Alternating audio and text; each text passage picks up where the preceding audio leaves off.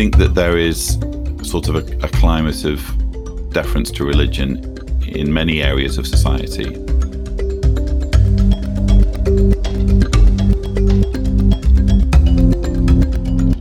You're listening to episode 48 of the National Secular Society podcast, produced by Emma Park.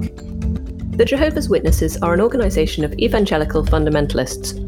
They are notorious for their secrecy, exclusivity, and refusal of blood transfusions in life-threatening operations.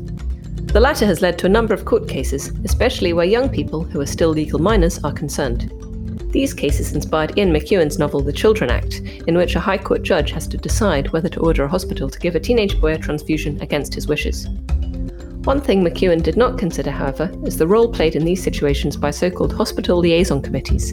These groups of Jehovah's Witness elders are allowed access to a patient in need of a transfusion and will put pressure on them to refuse it. As reported by the NSS last year, the Jehovah's Witnesses have also done their best to obstruct investigation into allegations of child abuse within their organisation. In 2014, Mark Sewell, an elder of the Jehovah's Witnesses, was sentenced to 14 years imprisonment for raping a woman known as Mrs. B in his house and indecently assaulting a girl under 14. Mrs. B then sued the Barry Congregation of Jehovah's Witnesses, into which she had been baptised when she met Mark Sewell. The Court of Appeal has just upheld the judgment of the High Court that the Jehovah's Witnesses were vicariously liable for the rape. It has awarded Mrs. B damages for the psychiatric injuries that the rape caused her. One of the most chilling features of this case was the fact that, as the court found, the teachings of the JWs gave elders considerable power and authority over others who were enjoined to be obedient and submissive to them. The culture of the Jehovah's Witnesses, said the court, imbued leaders with power and authority even outside the confines of their religious activities. I'm joined today by Lloyd Evans. Lloyd is a former elder who left the Jehovah's Witnesses in 2013. Since then, he has devoted himself to exposing its inner workings. Lloyd will be talking to me about the harms caused by the Jehovah's Witnesses, the challenges of resisting them, and why it is wholly inappropriate for their organisations to have charitable status. Lloyd Evans, welcome to the podcast. Thank you so much for having me. It's a pleasure to be here. First of all, what do the JWs actually believe? Well, Jehovah's Witnesses are, you could say, a Bible literalist, fundamentalist Christian denomination who believe that the world is ending very soon. And their roots go back to Charles Taze Russell and the Bible student movement in the late 19th century, which was very much inspired by Adventism, which obviously focuses on the second coming of Christ. The movement morphed during the 20th century into what it's known today as the Jehovah's Witnesses. The organization kind of ballooned in the, I would say, 40s, 50s, and 60s due to an astute appointment of Nathan Knorr to the presidency. He was very much about growing the movement and expanding internationally. And so, today the organization has moved away from the presidential model of leadership and is now run by a governing body that basically appoints its own members. That's been the case since the 1970s. And so now 8.5 million Jehovah's Witnesses have their lives very much micromanaged by currently 8 members of the governing body in New York. So they're in New York, they're in America, they're in the UK. Where else are they mainly based? Well, they like to say that they're global. It's not quite as simple as that, though, because there are large parts of the world where it's almost impossible to find Jehovah's Witnesses, including, parts of North Africa, the Middle East. They're basically banned in large parts of the world, including China. But the parts where they're not banned, you will usually find Jehovah's Witnesses in some form, although there are higher concentrations in North and South America, Europe, parts of Africa, and Australia. Let's talk about the doctrine for which they're particularly notorious, that of refusing blood transfusions. When did this become a tenet of the Jehovah's Witnesses? So this was introduced in 1945, or at least that's when we first find this idea expressed in the publications that it would be wrong or something that would displease God if one were to receive blood medically. Interestingly, just a few years before, they had just kind of mentioned this story in passing of a woman receiving a blood transfusion, and no big deal was made of it. And we don't really know why the decision was made or how it was made or who it was made by. It seems to me as though the leadership at that time were very interested in finding ways to be different, finding ways to single themselves out from sort of mainstream Christianity. And they came up with this idea that blood transfusions were an aberration because the Bible condemns eating blood. And therefore, if the Bible condemns eating blood, of course, why would one, have it transfused into one's body, even if it were to save one's life? So it's kind of started in 1945. By the 1960s, it had become a disfellowshipping offence. There was a slight change in 2000 where they said, well, whole blood transfusions are still forbidden. And you can't have any of the main components, namely red blood cells, white blood cells, plasma or platelets, but you can have derivatives from those main components. So if, for example, there were a way of getting the hemoglobin out of a blood cell, you could have the hemoglobin. Of course, red blood cells are pretty much only hemoglobin in a wrapper, but that's the level to which they kind of cherry pick and go into minute detail into what God would or wouldn't be in approval of. So currently, Jehovah's Witnesses are still prohibited from receiving blood, although there is leeway when it comes to some of the smaller derivatives. And although it's not a disfellowshipping offence, you can still be disassociated, which means basically the same thing if you willfully and unrepentantly receive a blood transfusion as a Jehovah's Witness. That seems like a rather arbitrary doctrine to put so much weight on.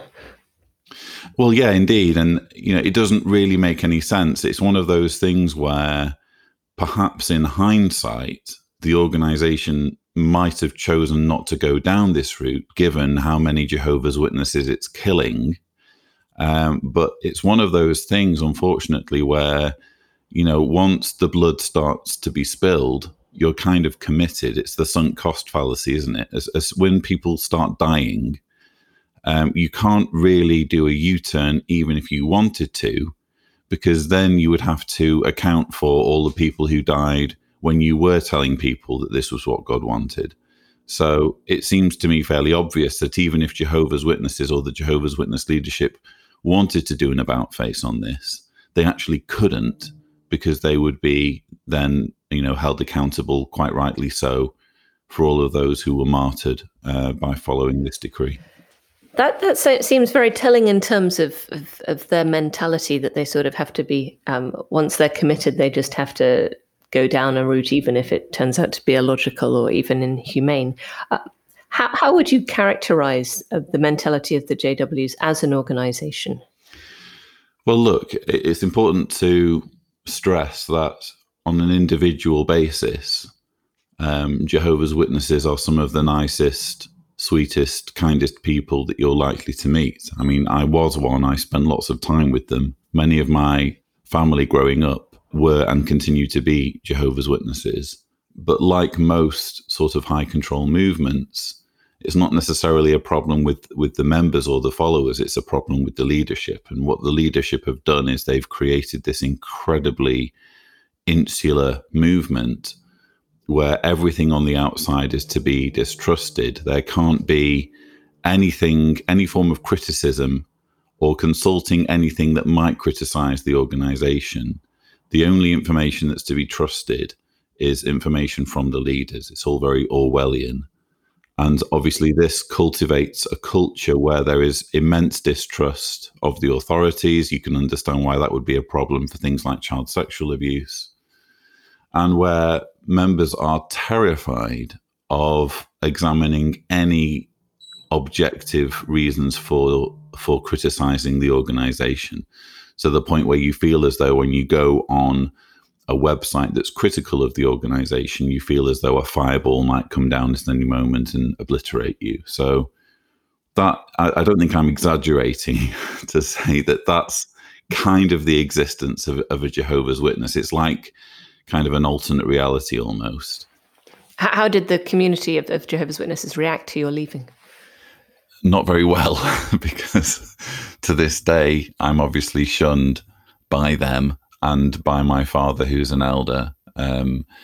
My father doesn't just refuse to speak to me, but also hasn't met his two grandchildren, my two daughters.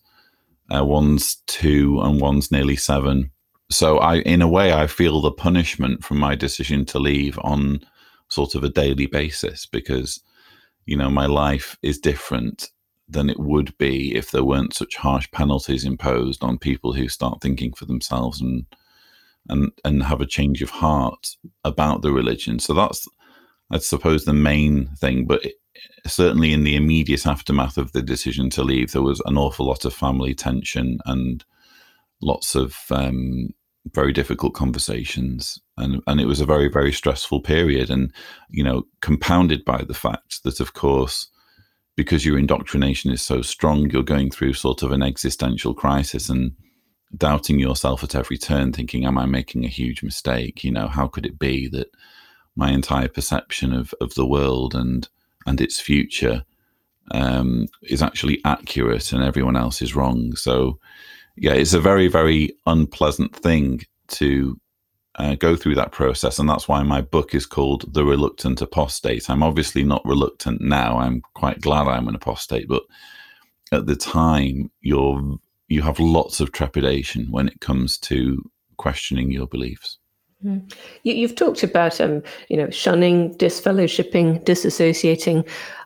Is this always a part of the Jehovah's Witness culture for anyone who wants to leave the organization? And how does it work? So there's sort of a spectrum when it comes to shunning. I've mentioned before bad association. They use the verse in the Bible, bad association spoil useful habits, and they use that to dissuade people from higher education.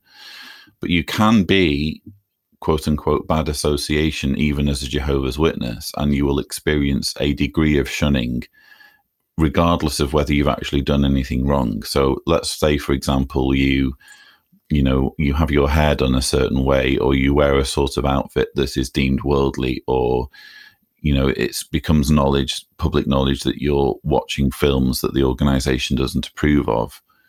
You will be the grapevine will swing into action.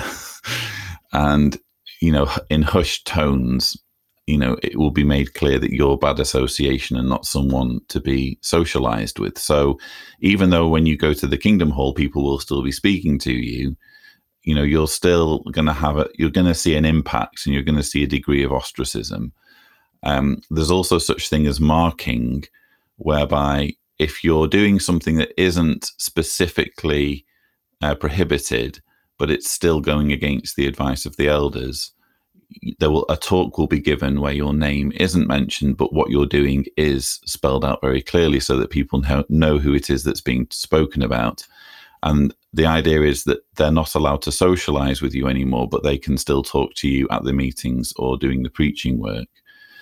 So that's another level of ostracism. But the ultimate level of ostracism, of course, is if you either leave through disassociating, which is what I did, or if you are ejected due to having done something wrong, which is disfellowshipping. Let's talk about blood transfusions and the refusal of them and the way that works. You've been involved in work sort of opposing hospital liaison committees. What are these hospital liaison committees of the Jehovah's Witnesses, and how are they involved when patients are in a life-threatening situation and might need a blood transfusion? So hospital liaison committees are sort of elite groups of elders. Each congregation has its own body of elders. But let's say in a circuit of congregations, there will be a hospital liaison committee that's kind of comprised of the cream of the crop of elders from that circuit. And these elders are tasked with ingratiating themselves with local hospitals and making sure that if a Jehovah's Witness is admitted to hospital and there's a likelihood of a blood transfusion, the hospital or the doctors or the nurses are on board and basically willing to make sure that the patient doesn't receive blood. That's basically their modus operandi. And of course, when you throw into the mix, and the reason why I've been so vocal and written a blog article for the National Secular Society, when you throw into the mix the fact that a Jehovah's Witness can be penalized if they receive a blood transfusion, quote unquote, willingly and unrepentantly, you can see why it's deeply, deeply inappropriate for hospitals to be essentially holding the door open for these groups of elders. Why do you think hospitals are so willing to do that?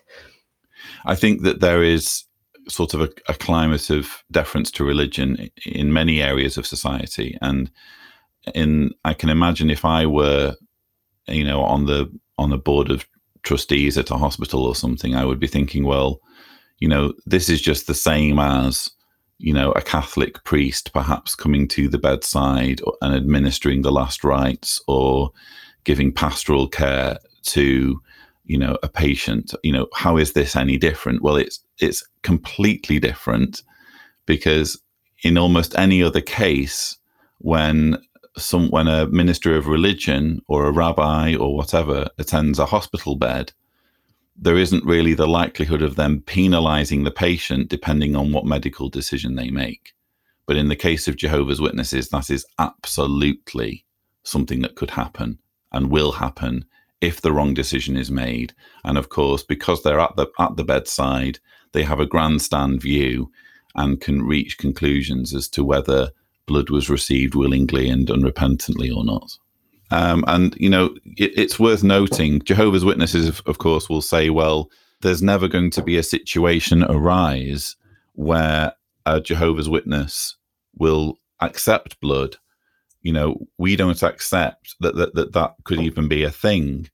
But I've, encountered anecdotes of where people in that situation have relented. You just never know, no matter how much you believe that, having a blood transfusion is, akin to fornication and a violation of your body. And that's how I believed. That's what I believed as a Jehovah's Witness. You just never know how you might feel when death is imminent and you know that you're going to die unless you receive a blood transfusion. And one thing that, we found with the National Secular Society when we looked into this is that there are indeed, studies that have been done that have shown in a given hospital, here's how many Jehovah's Witnesses were treated. And, oh, look, a small percentage did in the end agree to receiving at least one of the main components of blood. So there's always this likelihood that a Jehovah's Witness might want to save their lives and receive blood. And then you have these men in suits at their bedside who are literally tasked with making sure that they don't receive blood. You can understand why it's inappropriate for hospitals to be allowing that influence at the patient's bedside. You've been a core participant in an inquiry into the Jehovah's Witnesses' attempts to cover up inquiries into child abuse in their organisation. Could you tell us a bit more about that? Yeah, I was very glad to be involved with the independent inquiry into child sexual abuse for England and Wales as a core participant. Incidentally, for the record, Jehovah's Witnesses trying to get me thrown off the inquiry.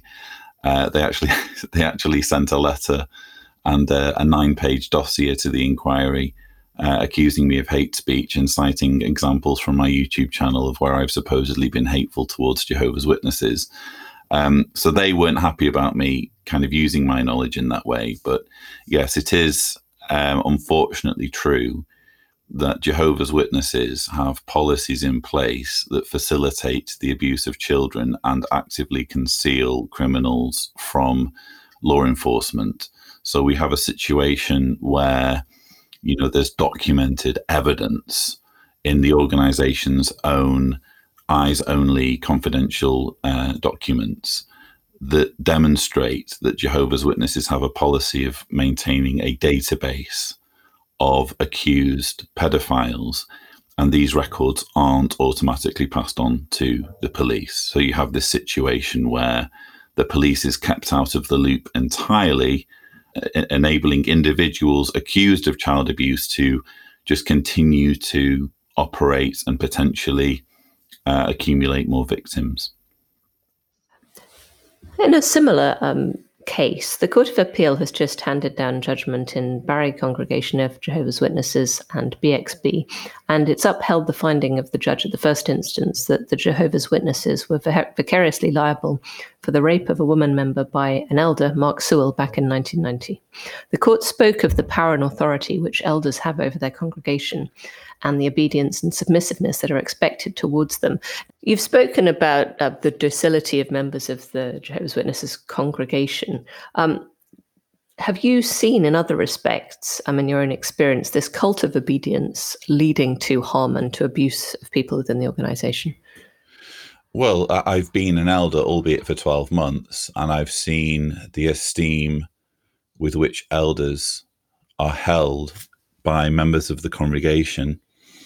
And I can fully understand why, when an elder is an abuser, and there's nothing saying that an elder can't be an abuser, I can fully imagine how such an elder could be automatically believed by his colleagues and use his power and influence to act abusively towards members of the congregation. And again, the policies in the organization sort of make it easy for this to happen, and certainly easy for any abuse to stay off the radar of the police, because they view any sort of impropriety going on in the congregation as first and foremost their jurisdiction to investigate. So they won't automatically hand over the matter to the authorities and say, we have a situation here, we need a police officer to come and have a word. They will view it as their remit, so that even when we come to child sexual abuse and the way that's handled, they have literal direction in their elders only manuals called the Shepherd the Flock of God book that says, if you hear of an accusation of child sexual abuse, you need to report it straight to the branch, and the branch will advise you on what happens next. So do the Jehovah's Witnesses, do their policies effectively treat them as not bound by the laws of England and Wales? Well, they wouldn't say that, obviously. They would say that they do recognise the proper legal authorities and they submit to, they call it Caesar's law. But the reality of it is that they put their own organisation and its interests ahead of the needs of victims.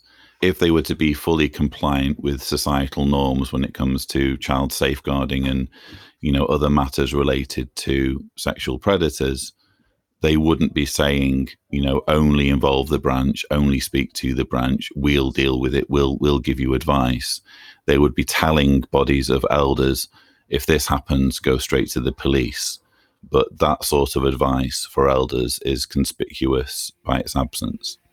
In 2019, you wrote a blog post for the NSS in which you argued that the Jehovah's Witnesses should not have charitable status, which the organisation currently does, as a result of the fact that under English law, the advancement of religion is in itself a charitable aim. Do you think, presumably you do think, that the Jehovah's Witnesses have abused their status as a charity?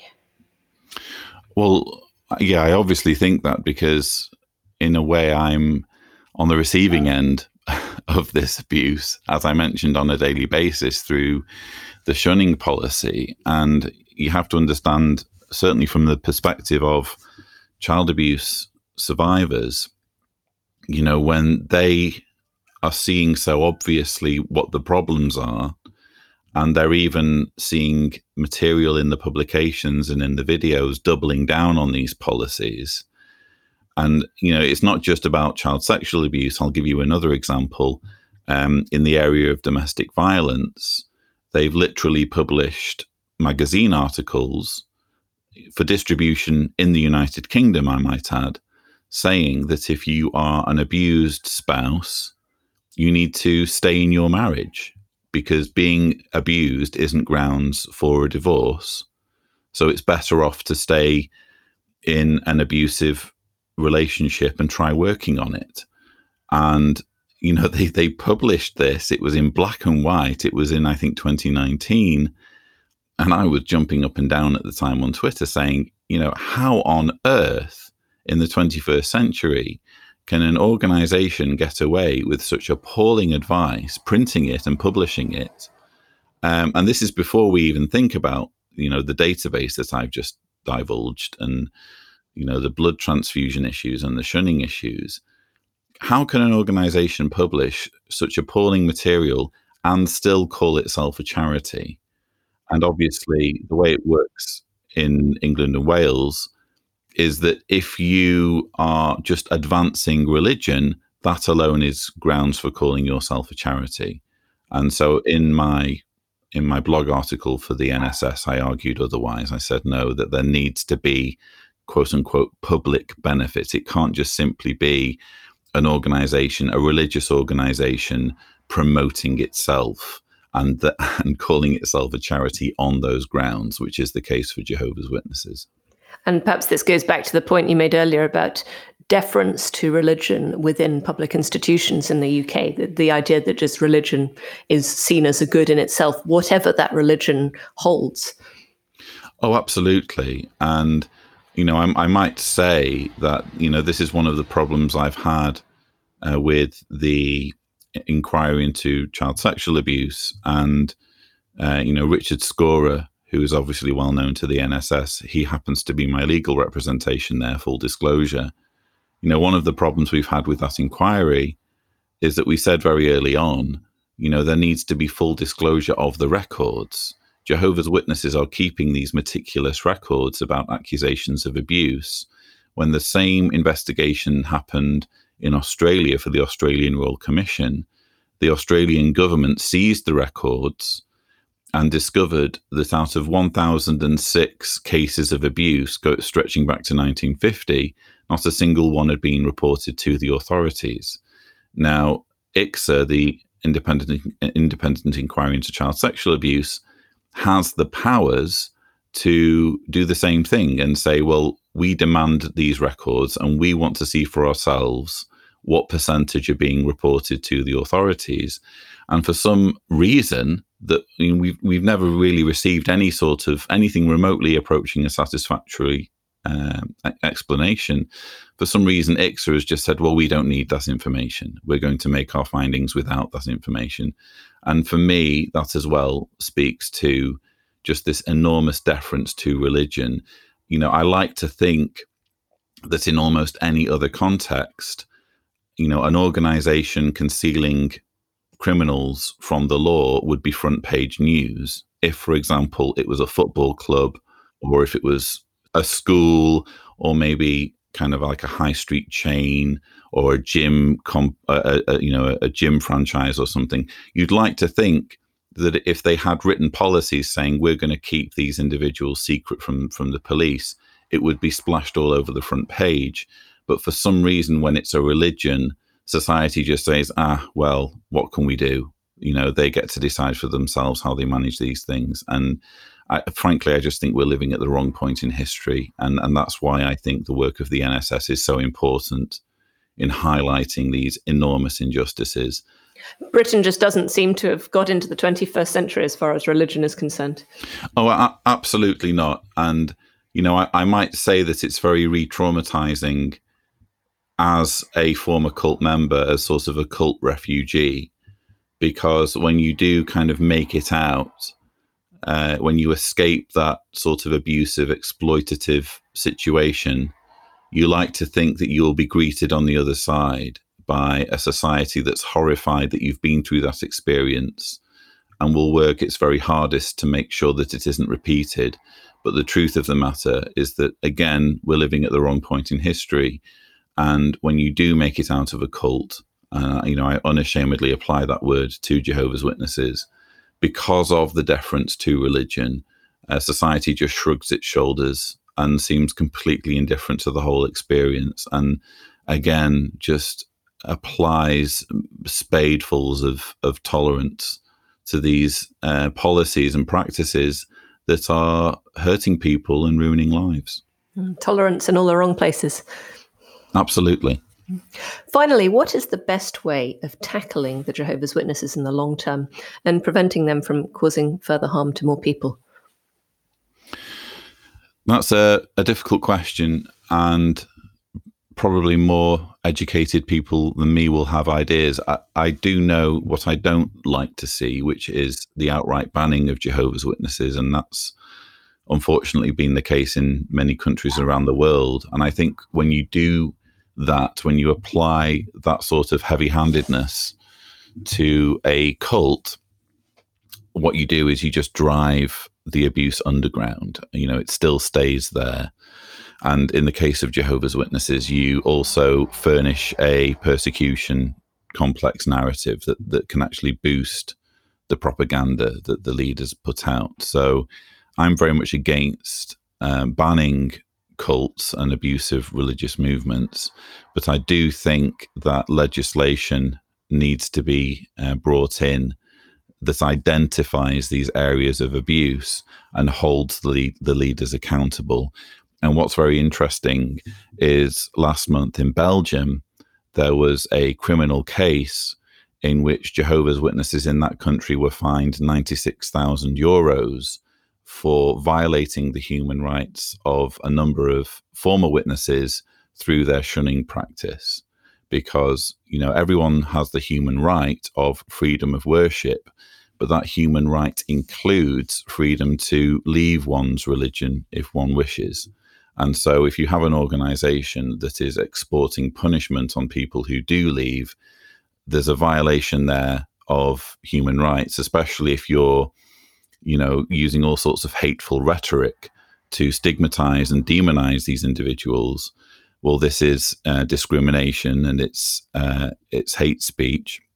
And in Belgium, at least, they have acted accordingly, and it's very encouraging to see that governments are slowly, painfully slowly, arguably, starting to apply this sort of pressure. And I can only hope that even if it's not in my generation that we see these issues taken seriously, I can only hope that in future generations,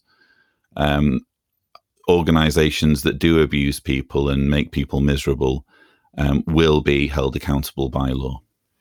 And so the rigorous and consistent application of human rights law may be one way of starting that process. Yes, it's just a principle at the moment. It means virtually nothing to the thousands of people each year who are either ejected from Jehovah's Witnesses or leave as a matter of conscience. They find out, actually, this is a violation of your human rights, but it actually means nothing in practice because those human rights aren't enforced. Lloyd Evans, thank you very much. It's been an absolute pleasure. Thank you for having me.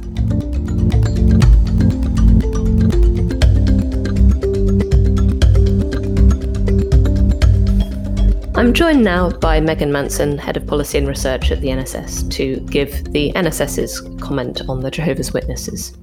Megan, welcome to the podcast. Hi, Emma.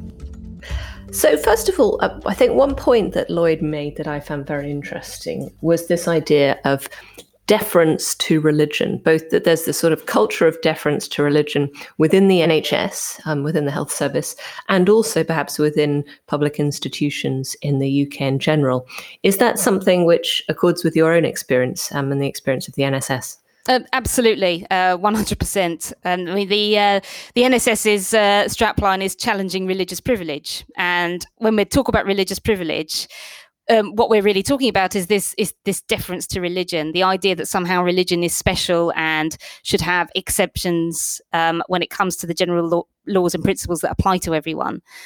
So yes, we see that in all facets of society, and pretty much everything we campaign on is about this deference to religion. So whether it be education and the high level of control that religious groups have in education, or in our own parliament, where you have 26 bishops in the House of Lords. And as we've heard from Lloyd, in the healthcare as well. And the strange thing seems to be that it doesn't matter what the religion is, what the belief is. If it's labelled as a religious belief, then it seems to be above scrutiny. Talking of strange religious beliefs, I mean, this idea of refusing blood transfusions, which, as we have seen, Lloyd said, was introduced by the Jehovah's Witnesses in the 1940s and has sort of been adopted just to make them different from other religions. So a totally arbitrary belief. And we have this strange idea now that the Jehovah's Witnesses have hospital liaison committees, which sort of almost coerce Jehovah's Witnesses who are in need of a transfusion not to have one. Megan, what's been the NSS's involvement with these hospital liaison committees? So this is something that we worked with Lloyd on. So it was Lloyd who basically raised this issue of hospital liaison committees and precisely what they do in hospitals, the fact that they discourage Jehovah's Witnesses from receiving blood. So when we found out about this, we decided to write a letter to the Department of Health, and Lloyd helped us in writing that letter to raise these concerns. Because honestly, I think that the NHS, it really does bend over backwards to make sure that all patients, regardless of their religion or belief, feel welcome, feel supported, to basically provide a sort of personalised service to them. And I think that's commendable. However, this issue of the hospital liaison committees has shown that there can be some problems with this approach and the approach of chaplaincy in general, and multi-faith chaplaincy. So whilst it's wonderful that the NHS wants to have it to try and provide this spiritual support to people regardless of religion or belief, it can, as we can see in the case of Jehovah's Witnesses, lead to people coming into hospitals who might have other agendas. And in the case of the Jehovah's Witnesses hospital liaison committees, that agenda is in direct conflict with the health and welfare of the patient. How far do hospital liaison committees have influence on particular NHS hospitals and organisations? Well, when I looked into this, I was really quite shocked because so I looked at the policies regarding blood transfusions and regarding interface with religious organisations of a number of trusts. And I was really surprised to see that the hospital liaison committees have been sort of providing training in hospitals to sort of talk about Jehovah's Witnesses, and I suspect to make the case for why they refuse blood. And they also have been writing or helping to write hospital policies regarding blood transfusions, which I think is really quite worrying if the NHS is allowing religious groups to sort of co-write their policies about patient healthcare. So they're sort of predisposing hospital staff to assume that everyone who's a Jehovah's Witness is going to refuse blood. Yes, that's right. I did see wording that did seem to say that sort of said, well, Jehovah's Witness patients refuse blood. Now, I think that is a dangerous assumption to make. I'm sure that, there are checks and balances, and any Jehovah's Witness who comes in is asked, look, do you want to receive blood or not? However, if the assumption is already there that they almost certainly will, or they definitely will, then I think that puts pressure on the patient. If they're on the fence and thinking, well, actually, now it's come down to crunch time, I think I would rather receive blood, and I'd rather stay alive and look after my children, for example. But if there's that pressure there, not only from the hospital liaison committees, but also from staff, just tacitly by assuming that they're going to be refusing blood, then I think that could possibly make the difference in their decision, and that in turn can make the difference between life and death. Lloyd also raised the point that Jehovah's Witnesses are a charity, but there seem to be good reasons for thinking they shouldn't be one. Currently, they're a charity because the advancement of religion is in itself deemed a qualification for charitable status. Megan, this is something which the NSS has long been campaigning on, that the advancement of religion should not in itself be a qualification for charitable status. Do you think that the Jehovah's Witnesses are a good illustration of the problems of having this qualification? Definitely. I definitely think they are a very good example of why the advancement of religion should not qualify you as a charity. And so just to explain a little bit more, there are a number of charitable purposes set out in law, many of which are there sort of for historical reasons, and many of which are absolutely fine, and many people would still agree are beneficial to society. I think the advancement of religion is a particularly old one. It was there as a result of it used to be the advancements of the Church of England, and that's evolved over time as different religions became more influential in society. So there was an assumption that advancing the cause of the church was in itself beneficial for society. And that presumption that advancing religion is somehow beneficial is still there, even though we are now less religious than we ever have been. The surveys consistently show that over 50% of the population say they have no religion. And there's now more awareness that many religious practices are harmful. And the Jehovah's Witnesses are a good example of this. So we heard from Lloyd about the shunning, which is frankly cruel to tell people you can't leave this religion. If you do, then you're expected to cease contact with your friends and family. There's the examples of their appalling record on child abuse and safeguarding, and their discouraging of social cohesion as well, basically telling witnesses that you shouldn't really make friends with non-witnesses. So we're just seeing a catalogue of harms caused by this organisation. And I completely agree with Lloyd that banning them is certainly not the way to go. That would be completely contrary to secularist principles. And yes, I also agree with him that it would sort of feed into the persecution complex that the Jehovah's Witnesses may already have.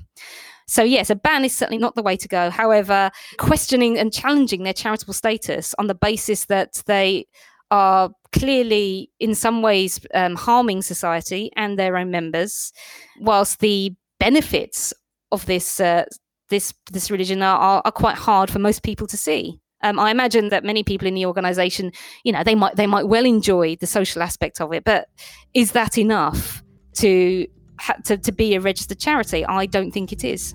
Megan Manson, thank you very much. Thank you.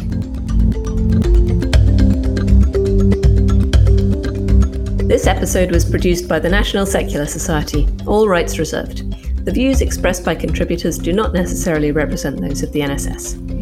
You can access the show notes and subscriber information for this and all our episodes at secularism.org.uk/podcast. For feedback, comments and suggestions, please email podcast@secularism.org.uk. If you enjoyed this episode, please subscribe and leave us a positive review wherever you can. Thanks for listening, and I hope you can join us next time.